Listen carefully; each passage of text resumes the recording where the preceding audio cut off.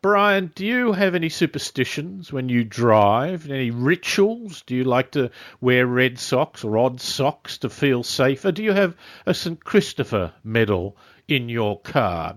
Perhaps I think not. A plastic Jesus on the On the thing. But by the way, St. Christopher, it turns out, is not the patron saint of travel. Apparently that was a clerical error.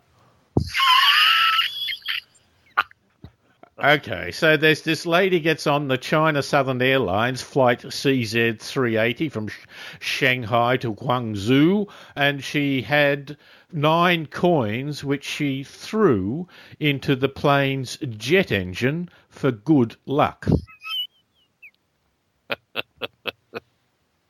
I don't believe she's a mechanical engineer. I could be wrong. This didn't end well, I trust.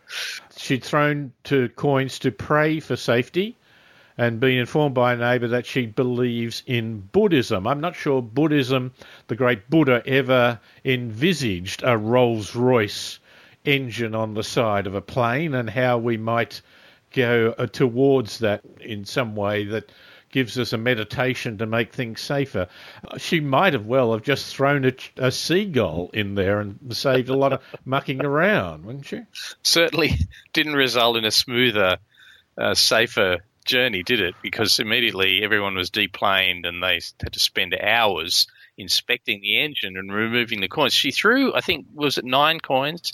She got one of them in the engine, which meant they had to actually pull a coin out of the engine. Of course, if no one had noticed and reported this, the engine could well have been destroyed or badly damaged and potentially delaying people a whole lot further. But in the end, it didn't give her a smooth journey. It gave her quite a reasonably large fine, I suspect, and a lot of trouble for all her passengers, her fellow passengers.